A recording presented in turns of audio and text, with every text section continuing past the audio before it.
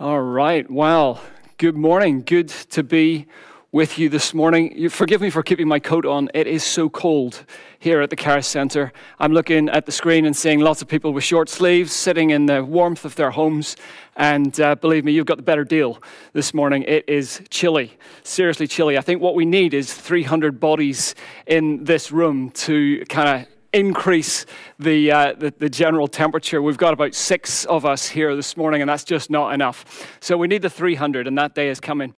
We're looking forward to that very, very much. Anyway, here I am, suffering for Christ at the Charis Centre, and it's a privilege to be able to bring you something from God's Word this morning. We are looking at this series through Ephesians, the Sit, Walk, Stand series, journeying through Ephesians with the goal of moving towards maturity. Now, this whole picture, sit, walk, stand, looking at the big picture of the book of Ephesians, it's so important that we get it in the right order. And I just want to recognize myself, the way that I often find is that I'm trying to walk out the Christian life without, first of all, really anchoring myself in the reality of who Christ has said that I am. I'm trying sometimes to stand against the attacks of the evil one, and I find myself feeling vulnerable. I find myself feeling anxious or fearful, and it's because basically I need to recenter myself again back into who Jesus says I am, who He has called me to be, drawing my strength not from within myself, but drawing my strength from Him. And so it's this beautiful picture for all of us, this invitation for all of us all the time to be constantly coming back and centering ourselves on the person of Jesus, to kind of sit back into His arms and let Him enfold me, let Him enfold you, let Him remind you who He says you are, what He says is true. And then it's from that place that we get to go out and to live in the world around us, to walk out the Christian life, to actively display His goodness and His nature, His kindness to the world around us. It's then that we can stand with confidence against the attacks of the evil one that come against us. So important that we keep coming back again and again to this place of sitting in His presence, knowing His goodness, knowing His kindness, knowing that it is His grace, as Ollie preached a couple of Sundays ago so brilliantly. It's His grace that holds me. It's His grace that holds you. So that is very much my prayer this morning as we go through what I've got to share today. Today we're coming to chapter 3. We're still in the sit section of Sit, Walk, Stand. We're coming close to the end of that. Basically, the first 3 chapters of Ephesians is all in this sit section. So we are in chapter 3, and the big picture that I want each of us to kind of grasp hold of this morning is this. I am, or you are, in Christ, if you're a disciple of His, if you're a believer.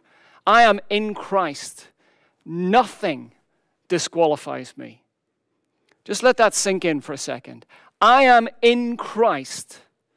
Nothing disqualifies me. Absolutely nothing disqualifies you, disqualifies me from what Christ has said that we are, that you are, that I am. Let me just push that a little bit further. I want to invite the 5 or 6 folks that are in the room here with me this morning to make this declaration. I'm going to say it. I want you guys to say it to your computer screens or your iPads or whatever it is you are speaking to this morning. I want you to let these words come out of your mouth. The words are very simple. It says, I am perfectly qualified to be all that Christ has called me to be. And that's quite easy, okay? So here we go, people in the room. I am perfectly qualified. Didn't quite get that. They're a bit slow in the room here. Okay, so it's repeat after me. I am perfectly qualified. To be all that Christ has called me to be. Now, I hope you were responding along at home. And as you were saying those words, were you listening to your heart? Because sometimes when we force ourselves to say these things, when we force ourselves, as it were, to confess these truths that Scripture leads us to, it's in those moments that we hear the voice of the enemy in our ear. So when you say those things, I am perfectly qualified to be all that Christ has called me to be, is there peace in your heart? Or is there actually that little voice, that little niggling voice of accusation that says, no, you're not. No, you're not. Who are you trying to fool? You're not perfectly qualified. This disqualifies you, and that disqualifies you, and this other thing disqualifies you. And for so many of us, we can live with the acknowledgement that God's word says one thing about us, but in reality our hearts are saying something else that is contrary to that. And we live in this tension, therefore, and we do not therefore live with the strength or the clarity, the spiritual clarity that Jesus wants us to walk in. So this is today's focus. We're going to come back to that same declaration just a little bit later on, and we'll see how our hearts are doing by that stage. So we're in chapter 3 of Ephesians, and what we've got here is one very astonished Apostle Paul. He is writing this letter. Don't forget, he's not doing it on a computer. There's no technology involved here. Once he starts a sentence, he has to just keep going. And what we see at the start of Ephesians chapter 3 is Paul starts a train of thought, and then he gets so amazed at what he has just said that he goes off on a complete tangent. And the verses I was asked to speak on today is verses 1 to 13. Basically, verse 1 is the start of a thought. Verses 2 to 13 is a complete aside. And then in verse 14, he comes back to that same thought again. So you can imagine the Apostle Paul writing this with his quill and ink or whatever it was he used. And he says, when I think of all this, I, Paul, a prisoner of Christ Jesus for you Gentiles. And then in that moment, it is as if he kind of goes, hang on a minute. Do you understand what you have? Do you understand what Jesus has done for you, Gentile Ephesians? Let me just tell you about it. And for the next 12 verses, he just goes off into this glorious aside.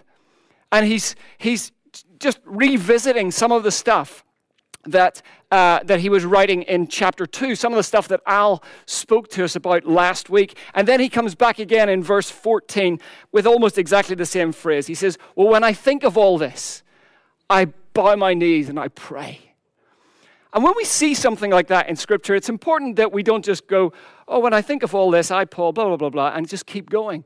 What is the all this that Paul is referring to?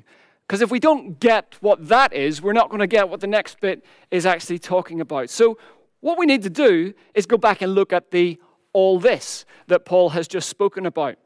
The all this is actually back in Ephesians 2, verse 14. This is kind of the verse that summarizes what it is that just distracts Paul in that moment and mesmerizes him and causes him to stop his train of thought and jump onto something else. Chapter 2, verse 14 says this, for Christ himself has brought peace to us. He united Jews and Gentiles into one people when in his own body on the cross, he broke down the wall of hostility that separates us. Paul is astonished by this. Paul is awestruck by the glorious destruction of hostility that the cross of Jesus Christ has won. Because Paul is writing to a Gentile audience in Ephesus, and Paul, the Jew of all Jews, the Pharisee of Pharisees, with his life steeped in Judaism, recognizes that actually he's speaking into something that was the most significant social barrier of his day. There was Jew and there was Gentile, and never the twain would meet. Last week, if you remember, Al showed that picture of the stone with the inscription from the temple in Jerusalem that basically said to all Gentiles, if you go past this, your blood is on your own head because we will kill you. And so Paul is writing into that context, and he says, for this reason, I, Paul, a minister to the Gentiles. And he goes, I'm a minister to the Gentiles. I used to have a sword in my hand coming against the Gentiles. Now I have the glorious gospel of Jesus Christ, and I'm bringing it with love in my heart. What has Christ done? Look what he's done. Look how astonishing this is. And he just explodes into praise.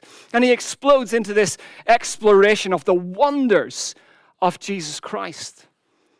And there's just something there we also need to get hold of, because Paul himself would have been very aware that his history would have disqualified him from reaching the Gentiles.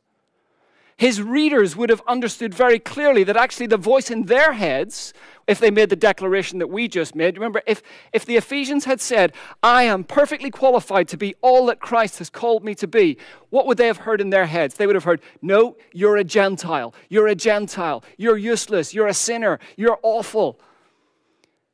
And it's that script that the glorious gospel comes hard against. So Paul would have been really aware that his history as a Gentile hater, as the one who persecuted and killed Christian Gentiles, is now the one who has been called by God to go to them and to show them love.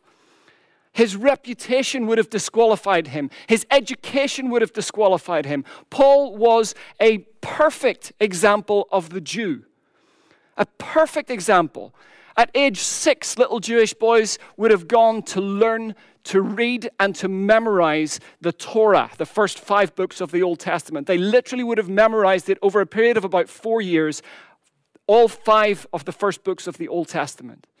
Then the good ones amongst them would have gone on to the next stage, which was to memorize the entire Old Testament law and prophets. And by the age of 14, the real cream of the crop would then have been discipled or apprenticed by a top rabbi. Gamaliel, the New Testament tells us, was the one who took on the Apostle Paul. And so Paul, everything about him screamed, you are disqualified to reach the Gentiles. You are the antithesis of anything and anyone who could ever do that. But Paul knew something. Because Jesus Christ has broken down the wall of hostility, he is now perfectly qualified to do all that Jesus has called him to do. You see, the momentum of heaven, as we see in the New Testament, the momentum of heaven is to destroy all the dividing walls, all of the things, all of the labels that we may put on ourselves that say, you're not good enough, you are not qualified enough, you are unable to do this thing that God has called you to do.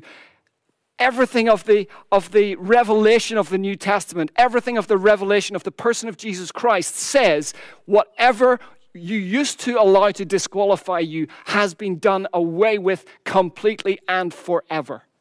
Forever. Just looking at one or two other places, this is perhaps the most obvious one. Again, speaking into huge social barriers and dividing walls of the day. Paul says, there is no longer Jew or Gentile, as we've just seen. There is no longer slave and free. There is no longer male and female. All of those labels that used to divide society completely have been done away with because you all are one in Christ Jesus. The only label that matters for you, for me, for any one of us today is, are you in Christ? Are you in Christ? If you're in Christ, then that's it. We are equal. We are loved. We are commissioned. We are called. We are perfectly equipped, perfectly positioned to fulfill any command, any instruction that our Lord would give to us. We are not disqualified. You are not disqualified today. Please hear that. A little bit later, and we'll come to this in a few weeks, in Ephesians chapter 5, Paul is expanding this whole thought. And he says in Ephesians chapter 5, verses 21 and forward, he addresses again these three categories. These were primary categories of the day that delineated society from those who had qualification and those who did not have qualification. And he says, husbands and wives, parents and children, slaves and masters. Previously, up to that point, separated. We had the husbands who were qualified, the wives who were unqualified, the parents who were qualified, the children who were unqualified, the slaves who were unqualified, and the masters who were qualified. And what he is saying in these verses, verse 21 of chapter 5, prefaces this whole section. And he says, primarily, the one thing is this: you are to submit to one another out of reverence for Christ. What this means is that from that point, from this moment of revelation forward, the husband is to look at the wife and not say, I have authority, you have none. But to look at the wife and say, Christ is in you. Therefore, we submit to one another. It's mutuality.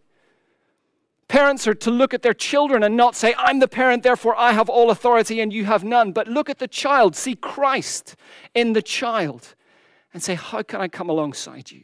How can I serve you? How can I bless you? How can I bring life into you? Slaves and masters, similarly, the slaves are instructed to look to their masters and not see them as harsh, overbearing, and frightening, but to look at the masters and say, Christ is in you. And because Christ is in you, I will serve you with my whole heart. The masters are to look at their slaves and say, because Christ is in you, I will love you, I will care for you, I will not be harsh against you, I will not require more of you than is reasonable. There is this massive cataclysmic shift in society. We still see much need for these shifts in today's world. One of the most important things I genuinely believe to have come out of this horrible last year is the whole campaign about racial inequality through the Black Lives Matter campaign of 2020. We've got to get some of these truths deep into ourselves and recognize that when we look at someone, we do not see the color of their skin, we do not see their gender, we do not see their social status, we do not see their generation or any other factor. When we look at someone who is our brother and sister in Christ, we look at them, we go, Christ is in you, therefore I will love you. I will love you. I will love you.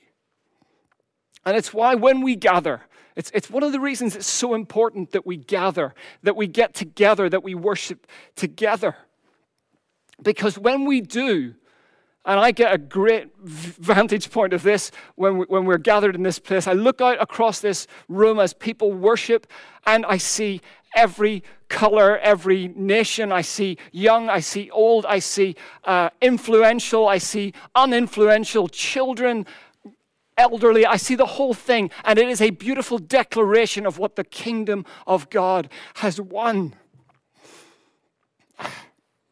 And for the last 10 months, we haven't been able to express that, and it's wrong. And it is to be restored, and it is going to be restored.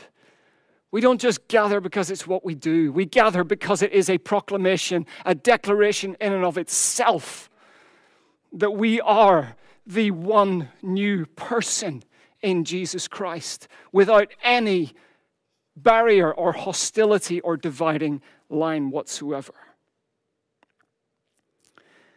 And so we get to chapter 3 of Ephesians. And here in the midst of this chapter where Paul starts his aside, the focal point of his aside, here in verses 7 and 8, and these are the verses that you will spend a little bit of time talking about in your groups very shortly. Paul gets to these two verses and he says, I can imagine with tears in his eyes, he says, by God's grace and by his mighty power, he graciously gave me the privilege of telling the Gentiles about the endless treasures available to them in Christ. It is by God's grace, and it is because I am in Christ. It is all by his grace. It's not that I earned a qualification. He is my qualification. And now I, the Apostle Paul, get to stand before you who are in Christ, and I am in Christ, and I simply get to appeal to you to lay hold of all the treasures that are yours in him. Back to where we started. I am in Christ. Nothing disqualifies me. We've spoken about history. We've spoken about reputation. We've spoken about education. We've spoken about gender. We've spoken about race. We've spoken about age. We've spoken about social standing. The list goes on. Whatever you might think disqualifies you, this one thing unquestionably qualifies you. In Christ. In Christ, you're qualified. So I want us to try this again. I want us to try this proclamation to ourselves one more time, okay? So after me, people in the room, here we go. I am perfectly qualified to be all that Christ has called me to be. Let's do it one more time. I am perfectly qualified to be all that Christ has called me to be. Now, check your heart.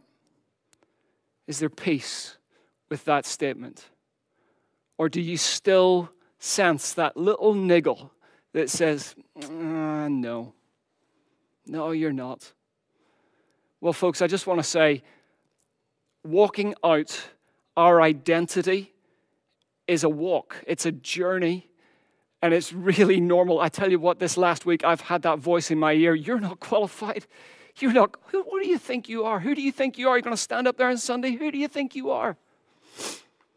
I hear that voice. If you hear that voice, you're very normal. It's a good sign that you have a heartbeat.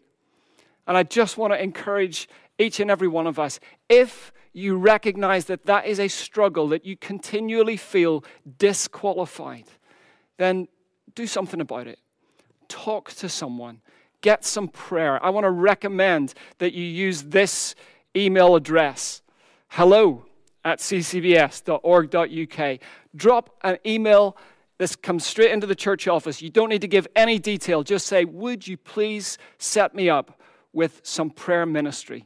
And we have an incredible team who would love to spend a bit of time with you to help you lay hold of this truth that you are qualified. Because what I long for us as a community as we emerge from lockdown is that we step out of lockdown with the absolute confidence that He has not just called us, but He has qualified us to bring His gospel, His glory, His kingdom into every sphere of our lives.